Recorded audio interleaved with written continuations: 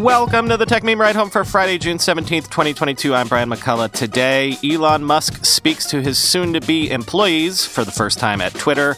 Snap is testing a new subscription, Snapchat. Microsoft debuts Defender for individuals.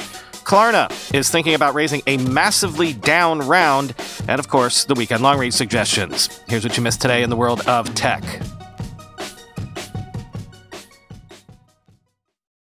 Yesterday, Elon Musk addressed Twitter employees for the first time since agreeing to buy the company back in April, discussing potential layoffs, moderation, all sorts of things. Quoting Bloomberg, Elon Musk discussed his stance on what types of content should be allowed on Twitter's social network, saying that people should be allowed to say, quote, pretty outrageous things, end quote, but that the platform doesn't have to give those posts reach. Musk clarified on his beliefs Thursday during an all-hands gathering at Twitter, according to staff who participated in the virtual meeting. It marked the first time the billionaire, who is chief executive officer of Tesla, has addressed Twitter employees since agreeing in late April to buy the company for $44 billion. Twitter needs to allow more space for people to say whatever they want, Musk said, as long as it doesn't violate the law. But he added that the company needs to balance that by making sure people, quote, feel comfortable on the service. Otherwise, they won't use it, according to people familiar with the discussion. His goal is to expand Twitter's user base to 1 billion users, he said. The company had about 229 million daily active users as of March. Employees who attended the meeting said Musk, who attended the video call wearing a white button-down shirt and appeared to be joining from his phone, also talked about possible product changes, including the idea that users should have to pay to be verified as a real human user through a tool like subscription service Twitter Blue. He also proposed that Twitter use verification as a way of ranking content on the platform. His goal is, quote, to maximize usefulness of the service, Musk said. When asked about potential layoffs, Musk didn't dismiss the idea, saying that Twitter, quote, needs to get healthy. Anyone who is a significant contributor should have nothing to worry about, he added. Twitter started allowing full-time remote work more than 2 years ago, and Musk was asked multiple questions at the meeting about the staff's future ability to keep working from home. Musk said that the priority would be for people to work together in person, but if someone is, quote, exceptional at their job, then it's possible for those people to continue working remotely, end quote. Of course, you'll remember, Musk recently asked everybody at Tesla to come into the office full-time, though it certainly looked like he had joined this particular video conference from a place that wasn't an office. It looked like he was calling in from home. Oh, and Reuters' Sheila Dang wrote this, quote, when he turned off his video at the end of the Q&A, his avatar appeared to be two hands in the shape of the number 69, an apparent reference to a sex position, end quote. Meanwhile, various outlets were reporting this morning that SpaceX has fired employees who helped write and distribute an open letter calling Elon Musk's behavior, quote, a frequent source of distraction and embarrassment, end quote. Quoting the New York Times. Some SpaceX employees began circulating the letter, which denounced Mr. Musk's activity on Twitter on Wednesday. The letter called the billionaire's public behavior and tweeting a frequent source of distraction and embarrassment and asked the company to rein him in. Mr. Musk is currently closing a $44 billion deal to buy Twitter. By Thursday afternoon, SpaceX had fired some of the letter's organizers, according to the three employees, and an email from Gwen Shotwell, SpaceX's president and chief operating officer. In her email, which was obtained by the New York Times, she said that the company had investigated and, quote, terminated a number of employees involved with the letter. The letter, solicitations, and general process made employees feel uncomfortable, intimidated, and bullied and or angry because the letter pressured them to sign on to something that didn't reflect their views. Ms. Shotwell wrote, we have too much critical work to accomplish and no need for this kind of overreaching activism, end quote. It was unclear how many employees were fired. James Gleason, a SpaceX spokesman, did not immediately return a request for comment, end quote. Various folks tweeted something similar to what Steve Kovach snarked, quote, free speech absolutist Elon Musk fires employees for writing a letter criticizing his public behavior, end quote.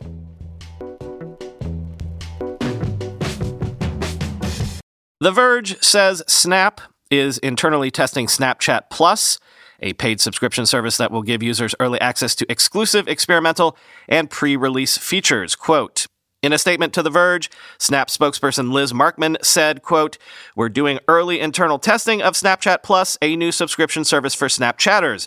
We're excited about the potential to share exclusive experimental and pre-release features with our subscribers and learn more about how we can best serve our community," end quote.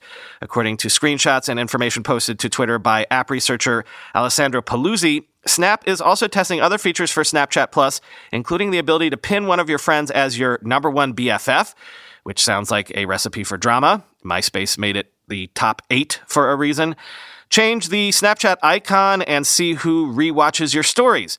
Paluzzi also shows that the price for Snapchat Plus is currently €4.59 per month and €45.99 a year, which is around $4.84 and $48.50 respectively. Of course, at this stage, many of those prices could just be placeholder prices. In the wake of Apple's introducing a privacy feature for advertisements with iOS 14.5, allowing users to turn off ad tracking on an app-by-app basis, many free apps have had to reconsider how they make money. Snapchat, in particular, cited changes to iOS as a reason for missed revenue targets and has said it will slow down hiring this year, end quote.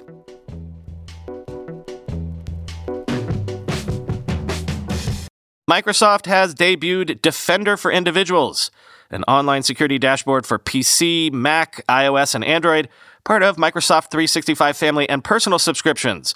Quoting ZDNet, Microsoft has been testing Defender for Individuals for several months under the Microsoft Defender brand. Defender for Individuals, codenamed Gibraltar, is meant to provide consumers with a centralized dashboard for managing and monitoring their online security status across PCs, Macs, and iOS and Android mobile devices. If users have other antivirus products from third parties like Norton or McAfee, they will be able to see the status of those protected devices via the dashboard. Microsoft says users will get instant security alerts, resolution suggestions, and security tips designed to help them better secure their devices. Microsoft is including Defender for Individuals for no additional charge to Microsoft 365 family and personal subscribers. Existing subscribers can download the app and sign in with their personal Microsoft accounts. Those who are not family or personal subscribers cannot purchase this Defender for Individuals, officials said, but there is a free 30-day trial for the product, end quote.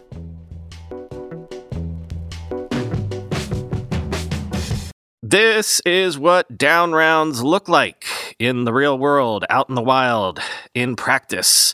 Sources are telling the Journal that fintech giant Klarna is in talks to raise a new round at a $15 billion valuation, which is down from its $45.6 billion valuation from June of 2021. A source said the deal could yield Klarna more than $500 million in fresh funds. Quote, "A $15 billion valuation would be a substantial comedown for Klarna, which became Europe's most valuable financial technology startup last June, when SoftBank's Vision Fund 2 led an investment that valued the company at $45.6 billion. Other investors include Sequoia Capital, Silver Lake, and Dragoneer Investment Group. Klarna specializes in buy now, pay later services, a popular type of cash advance that competes with credit cards. The services are offered to customers at the point of purchase, mostly online, and lets them pay for goods and services in installments without paying interest. Klarna makes money by charging a fee to merchants who offer Klarna's services. Klarna's net loss quadrupled in the first quarter to 2.57 billion Swedish krona, equivalent to about $250 million from a year earlier. Klarna said last month it would lay off 10% of its workforce owing to what it called a volatile economic environment and the need to cut costs.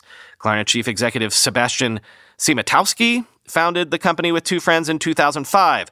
In 2019, investors valued Klarna at close to $3.5 billion, according to the data from PitchBook. The pandemic helped its valuation soar after several fundraising rounds as consumers and businesses shifted commerce online during lockdowns.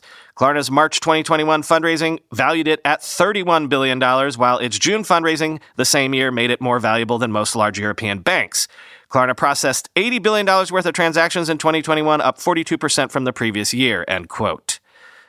Yeah, this whole segment is basically the last 3 years in tech startups summed up, complete with Masa-san taking another one on the chin, I guess.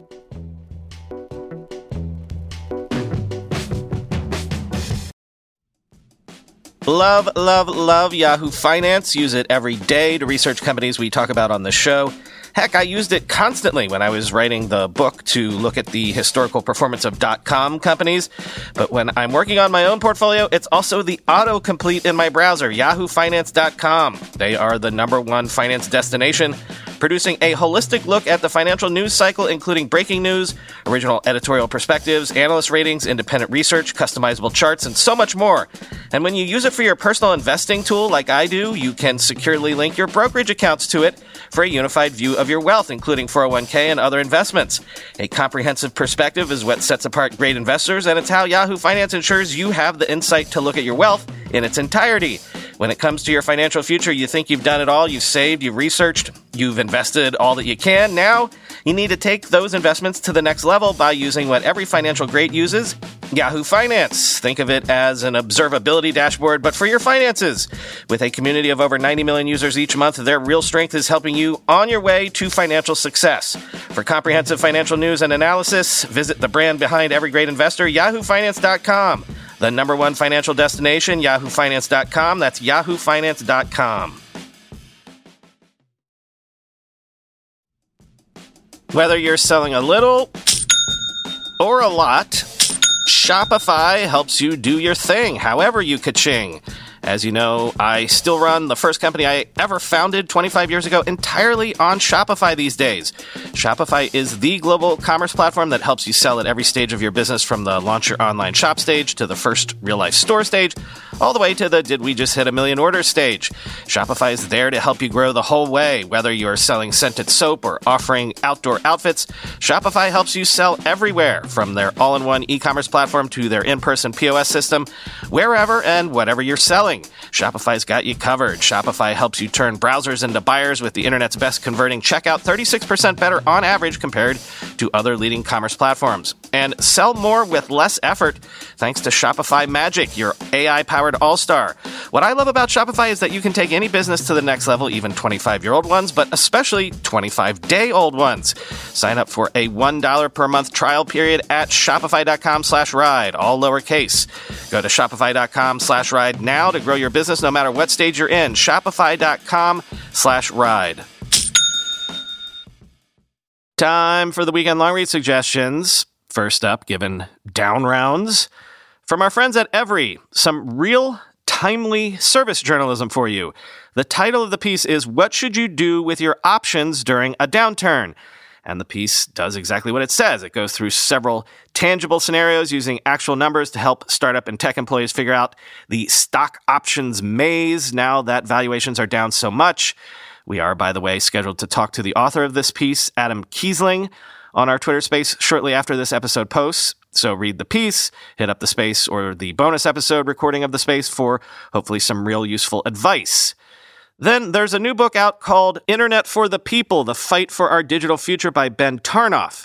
And among other things, it makes a point that I made in my book. In short, the one big internet pioneer that doesn't get the credit it deserves is eBay. Quote, "For the most part, eBay's influence was neither conscious nor direct, but the affinities were unmistakable. Omidyar's community market of the mid-1990s is a window into the future. By later standards, it was fairly primitive, existing as it did within the confines of an internet not yet remodeled for the purpose of profit maximalization. But the systems that would accomplish that remodeling, that more total privatization of the internet, would do so by elaborating the basic patterns that Omidyar had applied. These systems would be called platforms, but what they resembled most were shopping malls. Very little of this vastly complex machinery could be foreseen from the vantage point of 1995, but the arrival of AuctionWeb represented a large step toward making it possible. The story of the modern internet is often told through the stories of Google, Facebook, Amazon, and the other giants that have come to conquer our online life, but their conquests were preceded and prefigured by another, one that was started as a side project and stumbled into success by coming up with the basic blueprint for making a lot of money on the internet," end quote. I gave a speech a couple years ago at the eBay campus here in New York City, making this exact point as well. You might be able to find that video on the internet somewhere. Then Bloomberg checks in on Axie Infinity amid this recent crypto winter, and things are, well, continuing not to go well. Quote, "That Axie was widely viewed primarily as a way to make money has proven a major problem for its virtual economy. The game is designed to offer ways to both earn and spend SLP within the game. Any tokens spent within the game just disappear, but play-to-earners instead cash out all SLP by selling them on crypto markets, meaning the total number of tokens increases over time. The additional supply depresses prices in a crypto version of hyperinflation. Players are constantly hounding Sky Mavis to tweak how the game works in ways that would reduce the amount of SLP in circulation. SLP prices peaked last July, but as they dropped, players began hoarding tokens in hopes of a market recovery. This strategy is self-defeating, according to Lars Doucette, co-author of a detailed and overwhelmingly negative analysis of Axie's economy published by Navic in November. Doucette says, Axie is stuck with the sleeping dragon problem. Every time SLP value begins to rise, the dragons, the people who have been waiting to cash in their SLP, wake up and liquidate their stashes, pushing the price back down. Even before the broader collapse of crypto, Sky Mavis struggled to address the issues with Axie's internal economy. A financial system consisting of people all hoping to put in $1 and take out $2 can last only as long as someone else shows up believing others will come in after them with more fistfuls of cash. Once Axie began looking less profitable, its ability to draw new players decreased, making it even less profitable and setting off a vicious cycle. Quote, Axie has just been this fascinating tale of people learning hard lessons of economics and monetary policy in microcosm, says Doucette, end quote. Wired has a profile of Proton, the company it says is trying to become Google, but without the part where they strip mine you for your data. Quote, since its founding in 2014, Proton Mail has become synonymous with user-friendly encrypted mail. Now the company is trying to be synonymous with a whole lot more. On Wednesday morning, it announced that it's changing its name to simply Proton, a nod at its broader ambitions within the universe of online privacy. The company will now offer an ecosystem of linked products, all accessed via one paid subscription. Proton subscribers will have access to not just encrypted email, but also an encrypted calendar, file storage platform, and VPN. This is all part of CEO Andy Yen's master plan to give Proton something close to a fighting chance against tech giants like Google. A Taiwanese-born former particle physicist, Yen moved to Geneva, Switzerland after grad school to work at CERN, the nuclear research facility. Geneva proved a natural place to pivot to a privacy-focused startup thanks to both Switzerland's privacy-friendly legal regime and to a steady crop of poachable physicists. Today, Yen presides over a company with more than 400 employees and nearly 70 million users. He recently spoke to Wired about the enduring need for greater privacy, the dangers of Apple and Google's dominance, and how today's attacks on encryption recall the rhetorical tactics of the war on terror, end quote. Then, just for fun, IEEE Spectrum has a fun explainer of what exactly is quantum entanglement, using an easy-ish to understand analogy of socks. And finally, I'm sharing this piece from 5books.com about the best 5 sci-fi books for beginners, folks new to sci-fi. I'm sharing it because aside from Dune, I've read none of the books on this list. The usual names of Asimov and Arthur C. Clarke aren't here. Instead, you get 2 classics from Ursula K. Le Guin. I've read her Earthsea, but not these 2 books, though I have heard about the Left Hand of Darkness book for years. Also, Ancillary Justice is on here, and that was a big, big hit a few years ago that I've never gotten around to. And also Lord of Light. Roger Zelazny has always intimidated me, but maybe it's time I pull this one off the shelf and actually give it a go. Anyway, like all good 5 books pieces, Nicholas White is interviewed for it. He's the administrator of the Hugo Awards, and so he not only summarizes these books, but tells you why you should give them a try. So if, like me, you haven't read some of these, check out this piece and maybe buy yourself a summer beach read.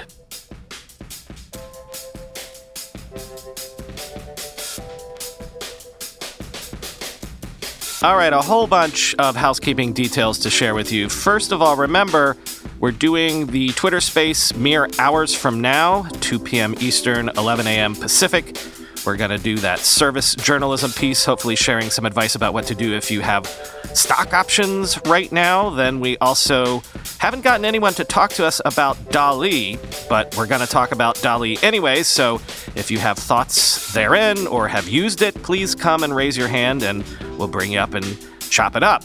And I think we'll also talk about the history of Internet Explorer, so the recording of all that will be out on Saturday as per usual. Though, unusually, it's another summer holiday weekend here in the U.S., so I will be taking Monday off because it's a birthday weekend for several folks in this house, and my parents are here, and Father's Day, so on and so on. So Monday, instead of a regular show, I'm going to post another Portfolio Profile episode.